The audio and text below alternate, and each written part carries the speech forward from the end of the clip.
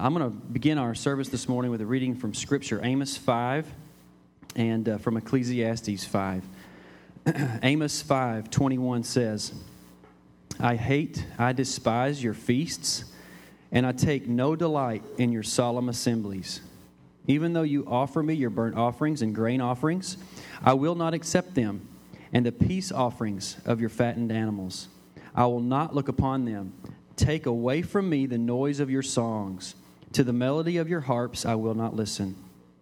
But let justice roll down like waters, and righteousness like an ever-flowing stream. Ecclesiastes 5, verse 1. Guard your steps when you go to the house of God. To draw near to listen is better than to offer the sacrifice of fools, for they do not know what they're doing, that they're doing evil. Be not rash with your mouth, nor let your heart be hasty to utter a word before God. For God is in heaven and you are on earth. Therefore, let your words be few.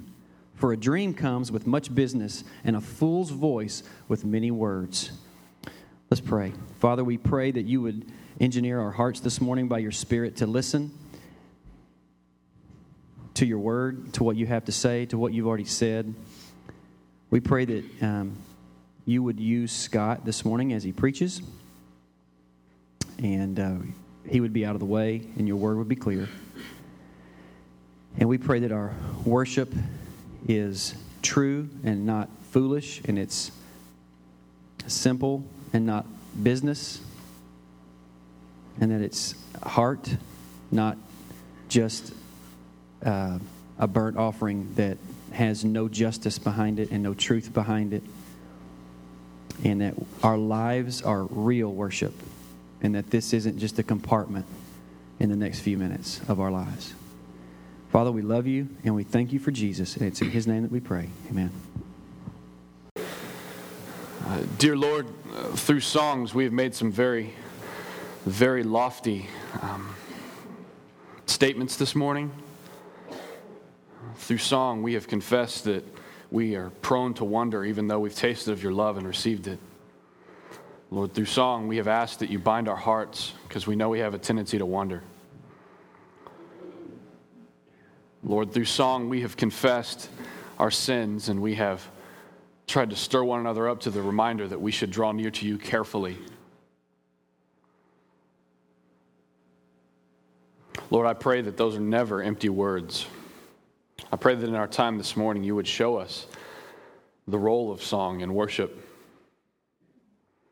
that we would be quickened to be more wholehearted in our worship.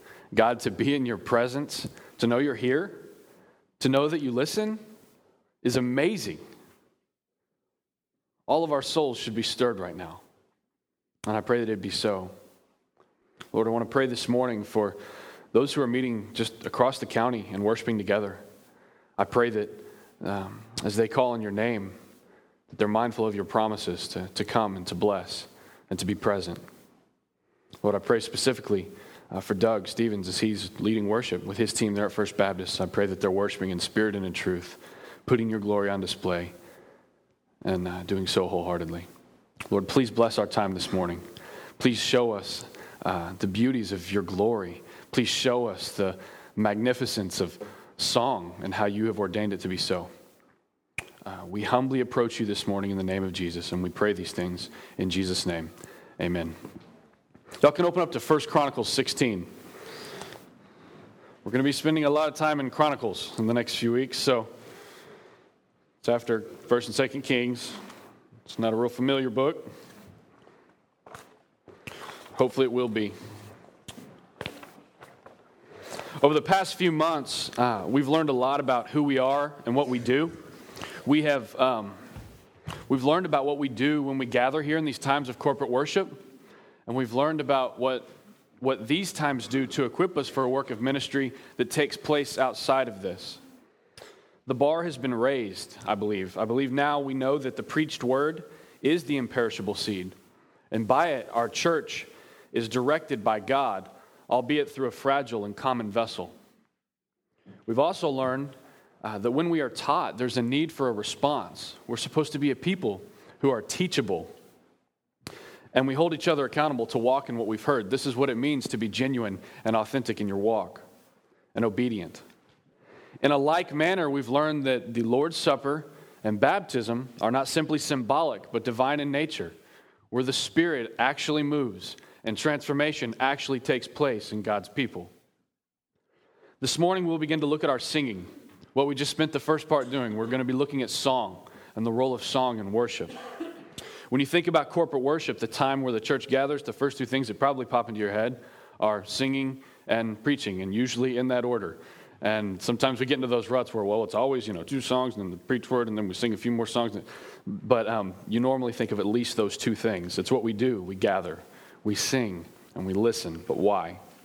When did this begin? Have God's people always sung when they gathered together? If not, who started it? And why did they feel led to do so? And why music? Is it not enough to simply speak about what God has done? Must we sing? You don't have to be a musical person for this to matter. And I mention this because I've heard this before, like, I don't really care about the worship and song part. I'm not a real musical person. Well, you should. You should. It's an important thing. That's like saying, I'm not real big on carbohydrates, so I don't like the Lord's Supper. I don't really care. It doesn't bother me. We can do whatever. Do it however you want. Or I'm not a swimmer, so the baptism, y'all do it however you want. You should care about when we gather and we sing. Because do you remember what Brad read this morning at the beginning of the service in Amos 5, where the Lord's saying, get away from me the noise. It's not song, it's not worship, it's just noise because your hearts aren't right. So when we sing, it is very important that we do care and that our hearts are right. My hope is that the bar will be raised for us in worship and song, that as we learn more about what we do week after week, that we will be informed and thereby freed up to be even more wholehearted in our worship. Worship is not just song. We're talking about the song portion of worship, but worship is a life lived for the glory of God. Romans 12 says, I appeal to you, therefore, brothers, by the mercies of God, to present your bodies as a living sacrifice, which is holy and acceptable and pleasing to the Lord. This is your spiritual act of worship. Don't be conformed to the world. Be transformed by the renewal of your mind. So your whole life, your mind, how you live it out, that's worship. And we're talking about the song portion this morning. And the reality is that the more wholehearted we are in a life of worship, that will fuel our song when we gather. But if our life is not worship, our song is empty. And so you got to see that before we even start talking about song, is that worship is us responding and living out for the glory of God in all that we do. And this morning, we're going to talk about the song aspect of that. So 1 Chronicles 16. Look at verse 7. Then on that day, David first appointed that thanksgiving be sung to the Lord by Asaph and his brothers. And I want y'all to hear the words that are sung in this song. This is a very important song in the history of song's role in worship. And listen to these words. See if you see a theme. Oh, give thanks to the Lord. Call upon his name. Make known his deeds among the peoples. Sing to him. Sing praises to him. Tell of his wondrous works. Glory in his holy name. Let the hearts of those who seek the Lord rejoice.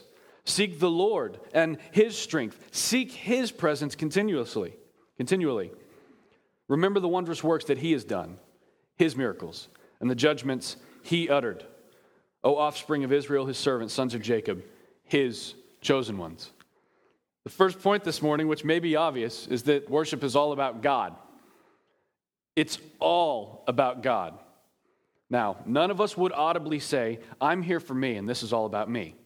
I'm here for what's in it for me. None of us would audibly say that, audibly. But the truth is that we can have many thoughts that go in that direction. Mark Deaver comments, at the center of the life of God's people is God. God is sovereign and God is central. And when we begin to lose sight of God being central and God being the reason we're here and that this is all about God, we can fall into a number of messes. You may have been in the place before where you begin to think that because you don't prefer something, that everyone else must feel the same way. You never done that? Okay. Like when you come in and like maybe the walls are repainted and you're like, this is ugly. I bet everyone thinks it's ugly. Or you hear a song and you're like, that's kind of lame. I bet everyone thinks it's lame. And you kind of want to be miserable and have other people miserable with you.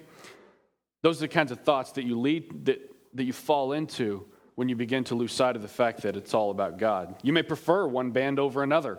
You may prefer one style over another. Everyone has preferences, right? But there's a problem when you find yourself not worshiping as deeply when your tastes are not being appeased. What I mean is, it's not an uncommon practice for professing believers to choose a church solely on the basis of the type of worship music that they play during corporate worship. I know it's been done. I know that happens fairly regularly in the lives of those who are professing believers. Well, where do you want to go? Well, I really want a place that has this kind of worship. And that's first and foremost. What I'm getting at is that worship and song can become the easiest place to forget that it's all about God, when it should be absolutely central that we are here because of God, and we know what we know because of God, and we sing because of God. And I think that worship and song, because there's so many musical preferences and style preferences, and I prefer this and I prefer that we can really lose sight of it being about God. And so I want to make sure that we hear David's words here. Give thanks to the Lord, recount his deeds, seek him, glory in his praise. It's all about him when we gather. Sometimes you'll have an emotional experience in worship and song, and because it was more emotional for you, you thought that God maybe did a better job that time. That's not how it works. It's all about God, and we got to stay focused on him. Let's see. C.S. Lewis explained this thing called chronological snobbery, which I've explained it before in one of our studies, but essentially chronological snobbery says what we're doing right now is the best way that it's ever been done simply because it's what we're doing right now. Like everybody should be doing what we're doing because it's the best. And you lose sight of what God has shown us in the past. And you lose sight of what he's calling us to in the future. And it's interesting because if we could humorously take a look back at maybe some worship services 10 years ago, 15 years ago, 20 years ago, where we're saying, our God is an awesome God. And that's the only song I need, like things like that. Or there's just one hymn that you like, or like hair bands that are worship bands. Like that was just this theme, Like what I'm getting at is that we shouldn't let just preferences or fads or different styles that are popular at different times guide us in corporate worship. We should submit to the Lord because it's all about him. And I really wanted to have like a slideshow of like different worship bands and the songs and just how silly we can be because we think that we got it all right because we're doing what we're doing right now. Another thing that can happen is that you can very easily lose focus on what God's intentions are and what he aims to accomplish in our times of corporate worship. You can find yourself going through the motions and making caveats according to what's easier or what your preferences are. But God has a purpose and a plan. He doesn't just prefer that we spend our time focused on him. It's not just a preference that he has. He ordains and he commands it according to his purpose for the glory of his name. Consider David here. Here, these words that David chose to share. Oh, give thanks to the Lord, call upon his name, make known his deeds among the peoples. David didn't get up and say, I am King David. Let's sing a song that has to do with everything that I've done and what the Lord had happen through me. It wasn't about David, it was about the Lord.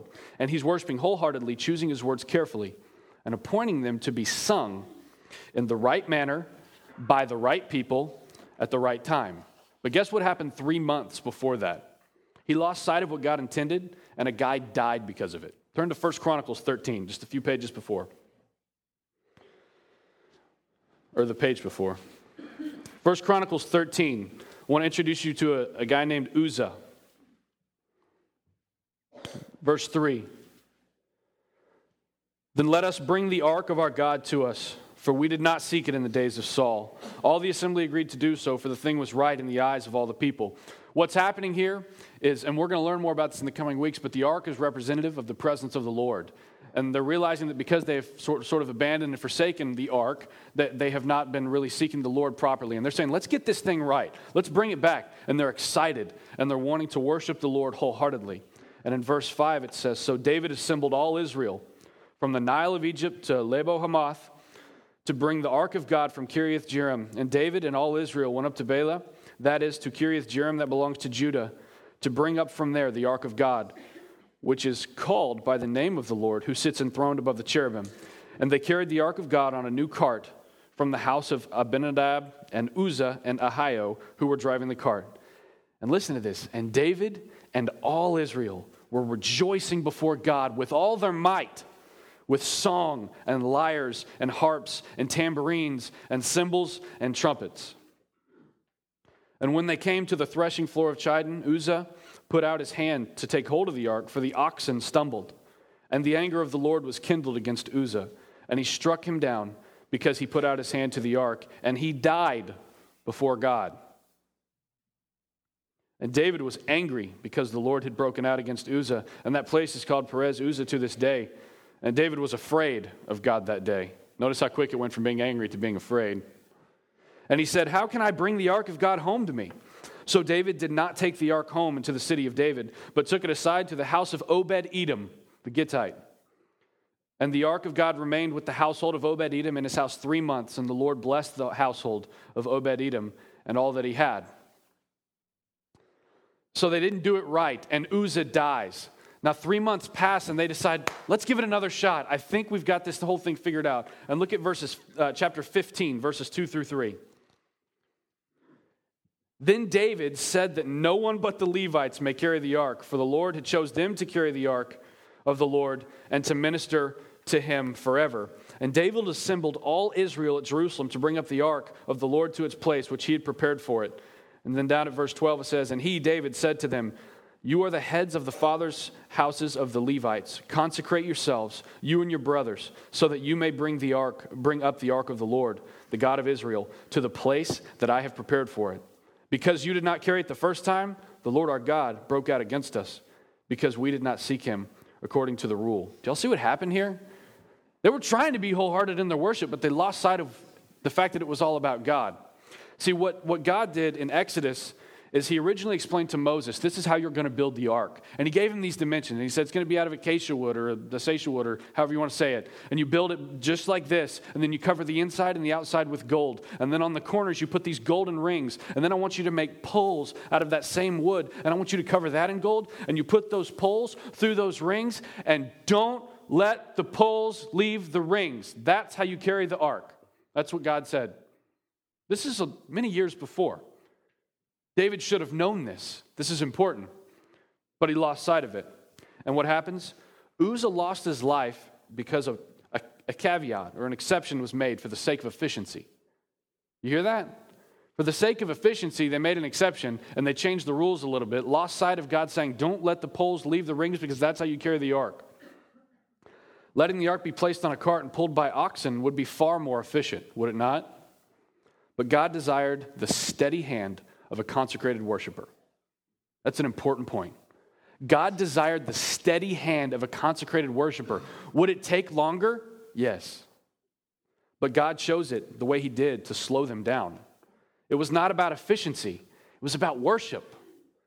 His intention was that they humbly, carefully, and wholeheartedly approach him the way that he allowed. So I urge you to take your time and worship wholeheartedly. Don't make exceptions in your worship, kind of like this. For instance, on 35 far south, there's, I don't know the name of the church. All I know is on the outside of their building, all it says is 30-minute worship. 30-minute worship. That's like pulling the ark with oxen. It's not, you're losing sight of the fact that it's about God when that's the first most important thing. God desires the steady hand of a consecrated worshiper. Now turn back to 1 Chronicles 16. I think you're probably already on the page, verse 7. Then on that day, David first appointed that thanksgiving be sung to the Lord by Asaph and his brothers. Before David, song had not been a part of corporate worship. Song was not an important thing in corporate worship before the time of David. The ark is representative of the presence of God. God ordained that it be made, and God ordained that there be a tabernacle by which his people could gather in his presence. So there's a few tabernacles we need to be familiar with, the Mosaic tabernacle and the Davidic tabernacle. Now in the Mosaic tabernacle, there wasn't singing, there wasn't corporate worship. In the Davidic tabernacle, there was. And in fact, the Davidic tabernacle was finally built by David's son Solomon. It is said in Scripture that David had shed too much blood on the earth, so it would be Solomon who finally built it. And we're going to see when it's finished here in a few moments. But in the Mosaic tabernacle, there wasn't worship and song, and in the Davidic tabernacle, there was. So something had to have happened between the two for all of a sudden song to be important. And I think if we understand it, song will be more important to us. The Mosaic Tabernacle was largely silent. We know that Moses sang. In fact, one of the earliest recorded psalms in the Scripture is from Moses. But that song was not a corporate song that was part of corporate worship. When particular sacrifices were made, it is likely that sins were audibly confessed to the Lord, but there was no singing. So in the Mosaic Tabernacle, what we need to see is the people worshiped the Lord, so there was worship, but there wasn't singing. See, sometimes we blur the lines and we think that the only way we worship is to sing. But for a long time, there was worship with no singing. So that tells me that we can better understand our singing part of worship if we can understand what was going on in the worship in the Mosaic Tabernacle. And what they would bring would be a sacrifice. And so what we understand when we understand song, when we come before the Lord and we sing, praise God from whom all blessings flow, we draw near carefully, fetter our hearts because we're bound to, we have tendencies to wander away from you. When we do that, what we're doing is we're bringing what's called a sacrifice of praise. We no longer bring the sacrifice of the burnt offering and the grain offering and all those things. We bring now a sacrifice of praise. So the only way to understand song is in light of what a sacrifice is. Now, look at 1 Chronicles 28:19. This is important because this is where the turn came when song became important. You could make an assumption that, well, maybe David was just more of a music guy, and he happened to be king, and so he said, well, let's sing. That's not what happened. It was ordained by the Lord, as we'll see here in 1 Chronicles 28, verse 19. David is charging Israel, and David is charging Solomon, his son, to get to work and to build what the Lord has told him to build. And he explains, he's shared all these lists of these precious stones, and actually it's 7.5 million, I'm a nerd, and I got my calculator out because I wanted to see what the cubit was and a pound and all that. It's 7.5 million pounds of gold went into this tabernacle. And here he's sharing all these details about the things that are the supplies you build it with and the way you do it and who's stationed where, and this person goes here and this person does this at this time. And he's sharing all these details, and then he shares where those details came from. It's not just that David had a good grip on what was going on. The Lord spoke to him. And in 28:19 it says this, all this God made clear to me in writing from the hand of the Lord, all the work to be done according to the plan. So any plans that David shared, think of as plans from the Lord. Any details that David includes about the tabernacle and the ark and the worship that takes place there, think about those as things that have been included by the Lord, not just David. And this is where we see that the Lord gives us song as a gift and as a means by which he would predominantly be worshiped from that point on. So an example, every measurement, every office, every responsibility, it's all from the Lord. So 1 Chronicles 23, 2-5. Look at that real quick. There's a lot of turning here, but we got to kind of climb into the tabernacle and see what's going on and see who's doing what for us to understand why we sing to the Lord. 23, 2-5 says this, David assembled all the leaders of Israel and the priests and the Levites. The Levites 30 years old and upward were numbered, and the total was 38,000 men. 24,000 of these, David said, shall have charge of the work in the house of the Lord. 6,000 shall be officers and judges, 4,000 gatekeepers, and 4,000 shall offer praises to the Lord with the instruments that I have made for them. And David organized them in divisions according to the sons of Levi. Now look at chapter 25, 1-3. David and the chiefs of the service also set apart for the service the sons of Asaph, and Heman, and you can name your kid He-Man because that's there, and it's kind of cool. And Jeduthun, who prophesied with lyres, with harps, and with cymbals. The list of those who did the work and of their duties was of the sons of Asaph, Zachar, Joseph, Nethaniah, Asherellah, sons of Asaph, under the direction of Asaph, who prophesied under the direction of the king. Of Jeduthun, the sons of Jeduthun, Gedaliah, Zerah. The names aren't important, but know that they're names. Know that they're people who are playing a role. Shemaiah, Hashabashah, 6, under the direction of their father Jeduthun, who prophesied with the lyre in thanksgiving and praise to the Lord. And look down at verse 7. The number of them, along with their brothers, who were trained in singing to the Lord, all were skillful, was 288. That's a lot of really good singers. That would be different for us, wouldn't it? If we went into that setup, it'd be like, oh, they're really over the top here. 288 trained singers. We just need a band. So you see, but this is all about the Lord. This is what the Lord was doing. And in fact, it wasn't enough that they just wanted to sing. They had to be good at it. So there was 288 of these skillful singers. That's a sample of what God ordained in worship. This is a big change. And when you look at the song, which next week we'll look more at the content of the song, it is so innovative in the ways that he uses those words to be evangelistic, to confess sins, and to communicate the glories of God clearly. But hear that this is what God wanted. This is God's plan that he shared with his people about the way that he was to be worshiped. So that's why we have a right to sing. Today we not only get to, but we're supposed to sing. Because through David, God ordained that when his people gathered to worship, the principal means that they would worship him would be through song. And we understand this song in light of sacrifice, and we bring a sacrifice of praise to our Lord. And look what happens when they sing. I said that we'd look at when Solomon finished the temple. Turn over to 2 Chronicles 5. Aren't y'all just enjoying Chronicles this morning? You ever done that before? 2 Chronicles 5, 13 through 14. This is it. The tabernacle has been built and the ark is being brought in. And it's like, okay, all this order, all these people who've been assigned to do all these things and all these supplies have been used to build it exactly as the Lord showed David. Written out. This is it. And in verse 13 it says this. And it was the duty of the trumpeters and singers to make themselves heard in unison in praise and thanksgiving to the Lord. And when the song was raised with trumpets and cymbals and other musical instruments in praise to the Lord, for he is good, for his steadfast love endures forever, the house of the Lord was filled with a cloud, so that the priests could not stand to minister because of the cloud, for the glory of the Lord filled the house of God. Can you imagine being at that worship service? They start to singing, everyone's doing what they're supposed to be doing, we think we're doing what God is, and boom, God shows up. The cloud is so thick they can't even do what they're supposed to do. They're just kind of in awe. They're bewildered. We're supposed to be in awe of the Lord when we worship him in song. So when we sing to the Lord, when we call on his name, his glory is present. Hear that.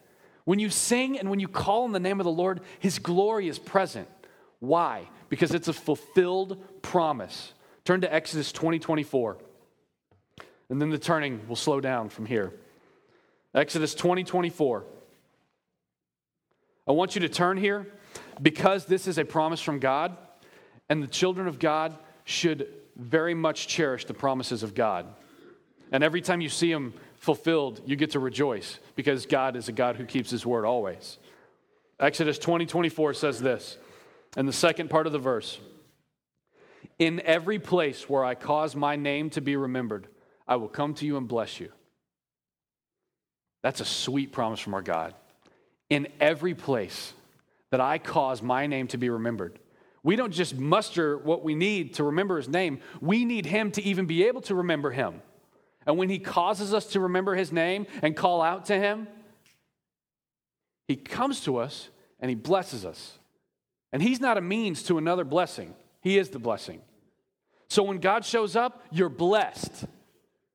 Don't wait for him to show up and then say, I need a new this, or I need more of this, or I need that. God's not a means to another blessing. He is the blessing. He shows up and he blesses you with his presence. Exodus 20:24 is a sweet promise. When I cause you to remember my name, I will show up and I will bless you. God keeps his promises. Our times of corporate worship are all about him, and when he causes us to remember him, he comes to us. He's present, and he blesses us. And when we sing as a blessed people in the presence of the living God. It is not just symbolic, and it is not just factual. This is a fear that I have for the people here at Crosspoint. Sometimes it feels as though there's never a reason for too much excitement. I'm the guy who's led worship for the majority of the last decade. Sometimes it feels as though there's never a reason for too much excitement. What I mean is that we can be very factual in our worship. Yes, the Lord is good. Yes, He is sovereign. He is central in this place, and we shall sing a song to Him at this point. We may stand, we probably won't, but He is good, and we sing it in song. Like, it's not just factual. What's happening here? In part, this is my fault, because I have a large tendency to focus on the lyric and not the melody and the arrangement. That's the joy of working with other people. That's the joy of having ministries in this body and being ministries of this body. And there's some 20 or 30 people involved in our worship ministry. You begin to see things, and God opens your eyes to different things. And what I've realized is that in large part, I'm so focused on the lyric because I've seen so much fault in focusing just on the music and throwing whatever lyric rhymes in there, that I have a tendency not to focus enough on the arrangement and the melody. But you know what God says? God says, use the lyric, use the arrangement, use the melody, use everything that instrument can do and represent my glory rightly. Try to lift the souls of your people with that. God ordains that we utilize those things to represent his glory. When we are engaged by the living God, our souls should be stirred. Our emotions should be changed and moved. It's not simple facts that we're singing about, it is exaltation.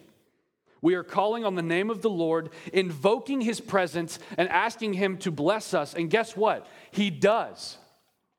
Knowing this will help us to be more true in our worship. We will stand at the appropriate times and refuse to sit. At other times, we will kneel humbly, while at other times, we should rightly fall on our faces. Here's the deal. It's not just about standing up without being told. It's about being true to who God is as he stirs you in corporate worship. It's about making the right decision when you're worshiping and responding appropriately because of who he is. I'm worried that we can be bound to the pew by misunderstanding. And we can be limited in how our souls are stirred and how our emotions are moved by the greatness of God because we don't want to step out of line. But I'm hoping that this information frees us up to not be bound by those kinds of things. When we are engaged by God, when he is present, we should let him direct us. It should cause us to ask, what is most appropriate right now? And there will even be times when we raise our hands. When we raise our hands. Why? Because we're so desperate to be as close to God as we can possibly be. Or we're so desperate to make sure that his praises are lifted as high as we can possibly muster. We see him doing this with his people throughout Scripture. With their hands lifted high, they're praising the King, they're worshiping. He's cleaned their hands, and they're saying, you cleaned our hands. We have a right to come before you now because of what you've done. Praise you. This is about you. There should be times where we all but rip the roof off of this place because we are so overwhelmed by the presence of God. He's present. The aim is not to turn our corporate worship time into an aerobics class. I want to make that clear. The aim is not that there's any kind of disorder in our times of corporate worship. But a people who engage the living God and are engaged by the living God rejoice greatly. We should rejoice greatly because of God. Sometimes hands will be lifted. Sometimes we will weep. Sometimes we will fall to our faces and beg for him to come and take us home. But most of the time, we will rejoice. If we keep God central in our worship, and we understand that he means for song to be used in worship, and we understand that he comes to us and he blesses us, then we will be freed up to be as true in our worship as he calls us to be. Turn to 2 Chronicles 6.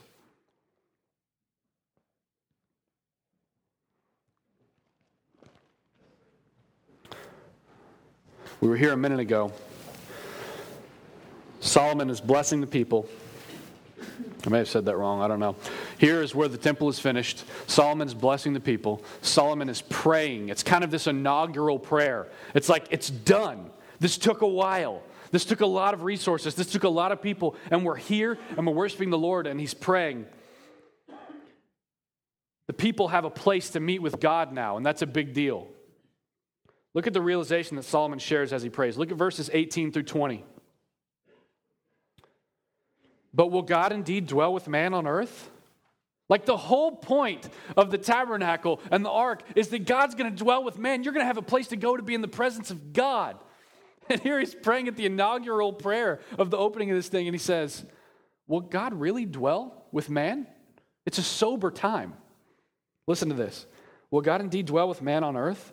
Behold, heaven and the highest heaven cannot contain you. How much less this house that I've built? Yet have regard to the prayer of your servant and to his plea, O Lord my God, listening to the cry and to the prayer that your servant prays before you, that your eyes may be open day and night towards this house. Here I will never leave you or forsake you. The place where you have promised to set your name. What the tabernacle is a house for God's name. Everything that we are, everything that we do, Everything that we sing about is God. It's all about God. We're a people who proclaim the name of God in everything we do. We're a people who God causes to remember his name.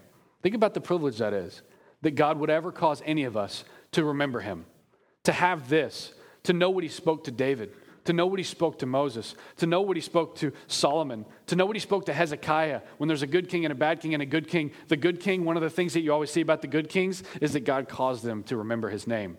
Think about the privilege it is to remember the name of the Lord this morning. His name indicates his presence, his purposes, his blessings, his character, his promises, and his glory. This is what we are about, and this is why we sing. To do so is to enjoy his character, to savor him. His presence is of utmost importance to his people. We should care about God being present with us. To glory in his praises, to glory in his presence, is to feast on, appreciate, and savor all that there is to be said about who our God is, what he has done, and what he aims to do. And generally, that's the content of our song. So the question comes up, do we need a particular place to go now to be in the presence of God? Do you have to come here to this sanctuary to be in the presence of God? Do we go somewhere else? Is there more to figure out? This is the really good part because the temple foreshadows Jesus. In 1 Chronicles 17, you don't have to turn there if you don't want to, but I'm going to read from 1 Chronicles 17, and we see this beautiful promise that the Lord makes to David. And here's what I want you to think about as I read these words. 1 Chronicles 17, 10 through 14. Anything you ever hear about an ark, about temple, about tabernacle, all points to Jesus. It's all about Jesus. It's always been about Jesus. Even when I read this from 1 Chronicles, this was about Jesus. And you'll hear it clearly knowing that. So as I read this, consider, the temple foreshadows Jesus. Do we need a place to go? Look at verse 10. And I will subdue all your enemies. Moreover, I declare to you that the Lord will build you a house. Well, who's building a house for who? Are the people building a house for the Lord, or is the Lord building a house for the people? Which is it? Well, the Lord just said, I declare to you that the Lord will build you a house. When your days are fulfilled to walk with your fathers, he's talking to David here, remember, the king, the one who's in charge. I will raise up your offspring after you, one of your own sons. I will establish his kingdom. Think about Jesus. He shall build a house for me, and I will establish his throne forever. I will be to him a father, and he shall be to me a son. I will not take my steadfast love from him as I took it from him who was before you, but I will confirm him in my house and in my kingdom forever, and his throne shall be established forever. He's talking about someone who's an offspring of David, and it's not Solomon, it's Jesus. This is the best part of the morning here. Turn to John chapter 1. In light of that, in light of God promising David, hey, I'm going to send someone to be on the throne, and he's going to be there forever. I'm going to send someone who is going to be your offspring, and he'll be established forever. In fact, I'll be like a father to him, and he'll be like a son. And look at John 1 in light of that promise. John 1:14. And the Word became flesh and dwelt among us. And we have seen his glory, glory as of the only Son from the Father, full of grace and truth. It's all about Jesus. Look at what Jesus does when he enters this temple that was representative of him.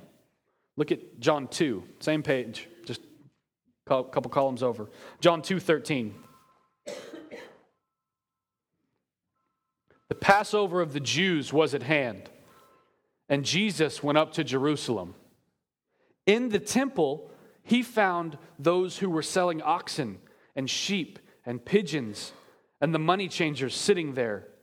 And making a whip of cords, he drove them all out of the temple with the sheep and oxen. And he poured out the coins of the money changers, and he overturned their tables. And he told those who sold the pigeons, take these things away.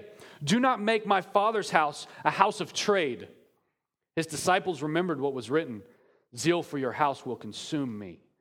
So the Jews said to him, what sign do you show us for doing these things? Why did you just run all those people out of the temple? They probably thought of Hezekiah. Hezekiah was a good king, and he had a notable transformation in the temple where he went in and he started with the front door, and he fixed the front door, and he opened it up, and he said, get all the wicked stuff out. That's not what this is about. Here Jesus has made a whip of cords, and he's cleared out the temple. And they're saying, what sign do you aim to show us through this? And look what Jesus says. Destroy this temple, and in 3 days I'll raise it up. The Jews then said, it's taken 46 years to build this temple, and a lot of supplies and people. And will you raise it up in 3 days? But he was speaking about the temple of his body. When therefore he was raised from the dead, his disciples remembered that he had said this, and they believed the scripture and the word that Jesus had spoken. When we worship the Lord in the name of Jesus, you need to clear out whatever the junk is, whatever's not appropriate to who God is, whatever's not representative of the character. Don't just leave it at the door and forget about it until worship's over. Bring it in here. Set it at the foot of the cross. Confess your sins and say, Lord, I want all this to be cleared out. This is all about Jesus, and for me to worship you, it's not appropriate to trade anything for you. Don't make it a house of trade. The point is there's no longer a Mosaic tabernacle or a tent of meeting or a Davidic tabernacle or a Solomonic tabernacle. Now there is Jesus. Jesus is the means by which we come before God. We sing in his name. We pray in his name because we have no other right to come to the Father but by Jesus. Just as the tabernacle existed for people to have a place to go to dwell with God, we have Jesus. And it's only by the rights that we have in Jesus, by the work that Jesus has done, that we can worship the Lord in spirit and in truth like we're called to. That our song can have any consistency in it. That we can sing and it would be remotely pleasing to the Lord. Just as he would smell the sacrifice and it would be pleasing to him, so our songs are pleasing to the Lord because of Jesus. We sing in his name. We have no other right to come before God but by Jesus. These promises point to Christ. While God's people thought that they were building a place for him to dwell, in fact, God was building a place for them. And that place or person is Jesus, the Son of David. Do you remember when Jesus came into Jerusalem? What did they say? Hosanna, Hosanna to who? The Son of David. Let your mind go to the promise in 1 Chronicles 17. It's been about Jesus the whole time. And we get to sing in the name of Jesus. Glory has come to earth. And the promises that God has given, 2 Corinthians 1:20 says, for all the promises of God find their yes in him.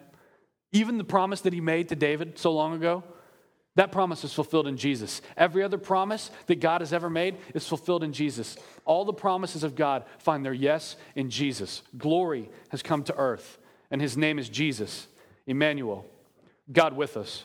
I'm going to ask the guys who are leading worship to go ahead and come on up as I read this last part. Glory has come to earth, and his name is Jesus, Emmanuel, God with us. As you sing, we're going to sing now. As you do so, sing in his name. Glory in his praise. Marvel at his presence. Remember that it's all about God. Savor his character and let him stir your soul. Engage him as truly as you can. And get this, Psalm 22:3 says of God, you are holy, enthroned on the praises of Israel. He inhabits the praises of his people is another way to say that. Followers of Christ are the new Israel, and Jesus is the Son of David, our present King. And he inhabits the praises of his people. So because of Jesus, what we experience when we sing is throne room worship. When you hear the phrase, hopefully we're going to be led into the throne room at this point in time, through worship and song, we're entering the throne room, that's because the Lord inhabits the praises of his people. And rather than being contained to this little sanctuary, rather than our praises being contained to this little sanctuary, they make their way to the Holy of Holies. We're engaging God intimately in Christ. The throne room, a place reserved for consecrated kings, has been opened by God through Christ to a bunch of Gentile worms like us. And he not only gives us a voice and ordains that we sing, but he inhabits our praises. And we are immensely blessed, counted righteous, cleansed completely, that we might be in the presence of the King of Kings because of Jesus.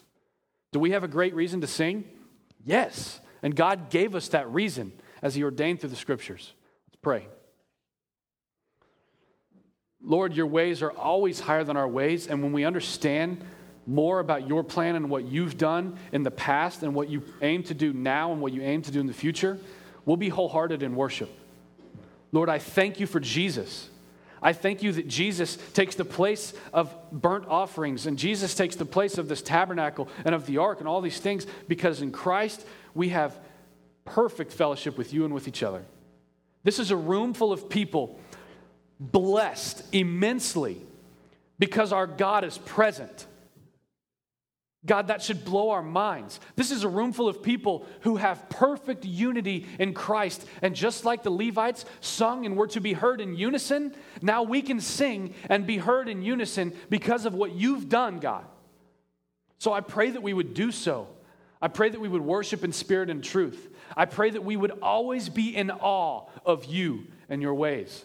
And I pray that our songs would reflect a life of worship, that we're living for your glory in everything that we do. Lord, we love you. We humble ourselves before you. And I pray that you would cause us to remember your name, to remember what that means, to remember what you've done and what you're going to do, to remember the blessings, to remember how there's been made a way for us to enter into a very holy place that was otherwise reserved for those who are consecrated. And now in Christ, we've been made holy, and we have been cleaned, and we have been blessed, and we are ready to worship you, Lord. So I pray that would happen, and I pray that it would happen wholeheartedly, and I pray that none of our hearts would be far from you. And if our hearts are far from you, Lord, I pray that in song that we would not sing, but that we would stop and we would pray and we would repent and we would ask you to cause us to remember your name. And that as you do, that we would lift praises as high as we can and praise you, because you are worthy of far more than we could ever give. Lord, we love you. We thank you for Jesus. We pray and we sing praises in Jesus' name. Amen.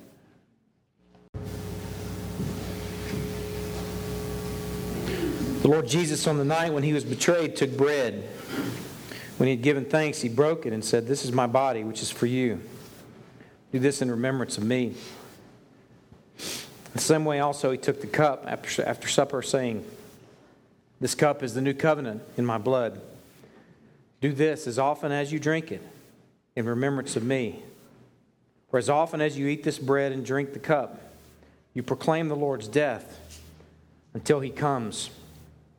We're going to distribute the elements, and I would ask that you would hold on to them. We're going to take them together, and we're going to have a blessing for this church for the year 2010 as we do that. So we'll go ahead and distribute the elements. Matthew 7:13, Jesus says, "Enter by the narrow gate, for the gate is wide, and the way is easy that leads to destruction. And those who enter by it are many. For the gate is narrow, and the way is hard that leads to life, and those who find it are few." In Luke 13, he says, "Strive to enter through the narrow door. For many, I tell you, will seek to enter it and will not be able."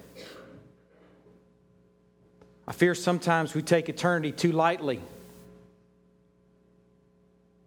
In our context, in the buckle of the Bible belt, eternal salvation in many cases has been reduced to a decision, baptism, and maybe church attendance.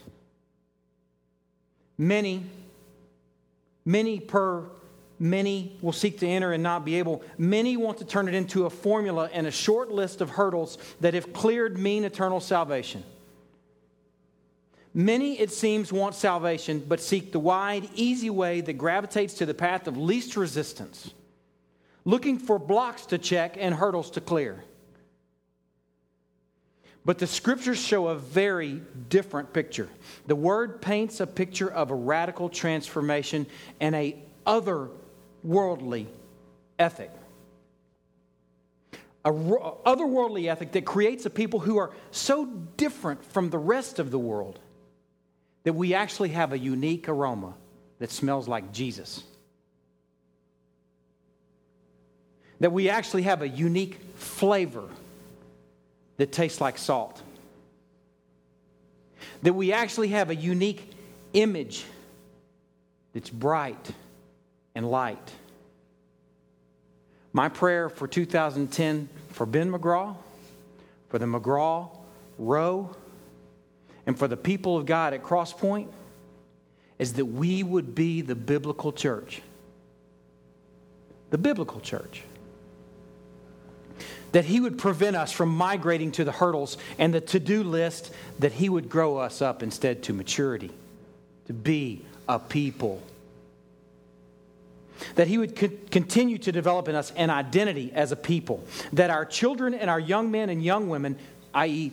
tomorrow's church, would not see church as just another activity, but would see it as identity. That He would cultivate and sustain in us a desire to be searched for the glory of God. That we would run to accountability. Because unlike Cain, we believe that we are our brother's keeper. And we believe that two are indeed better than one. And that when one falls, another is there to pick them up. It's called the church. That He would find us well taught and consistently teachable.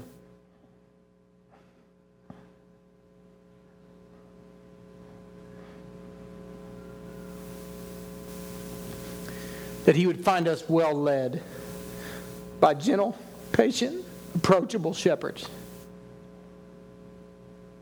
And He would find us leadable like dependent, responsive sheep.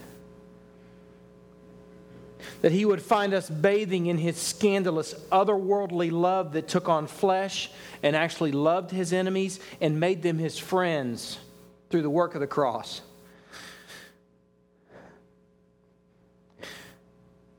And that as we bathe in that scandalous love, that we administer and communicate it and demonstrate it to others, to believers, to non-believers, and yes, even our enemies. That He would find us well washed and cleansed through baptism with clean consciences fixed on Jesus Christ. That He would find us supping with eager and satisfied hearts on the body and blood of Jesus, proclaiming His death and resurrection and eagerly awaiting His return. Let's pray. Lord, make us this bride. Make us this shiny, beautiful bride, prepared for our groom's return.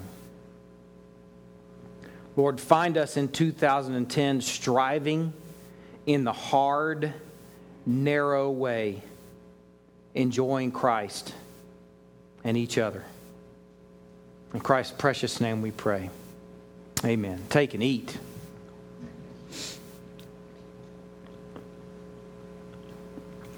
Take and drink.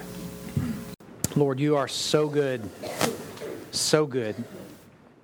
We are so thankful for the truths that we had the opportunity to express back to You this morning. We're so thankful for throats, voices that are hoarse, throats that are sore, ears that are a little achy from proclaiming Your greatness. Lord, I'm thankful that we can hear. I'm thankful that we can speak. I'm thankful that we have breath to form words, to shape realities that point in Your direction of Your goodness and Your greatness and Your might and Your majesty and Your wonder. Lord, I pray that You'll find this people neck deep in that in 2010. We recognize that's something that You do in us, and we beg for it. We love You, Lord, and we thank You for Christ. It's in His name we pray. Amen. Thanks.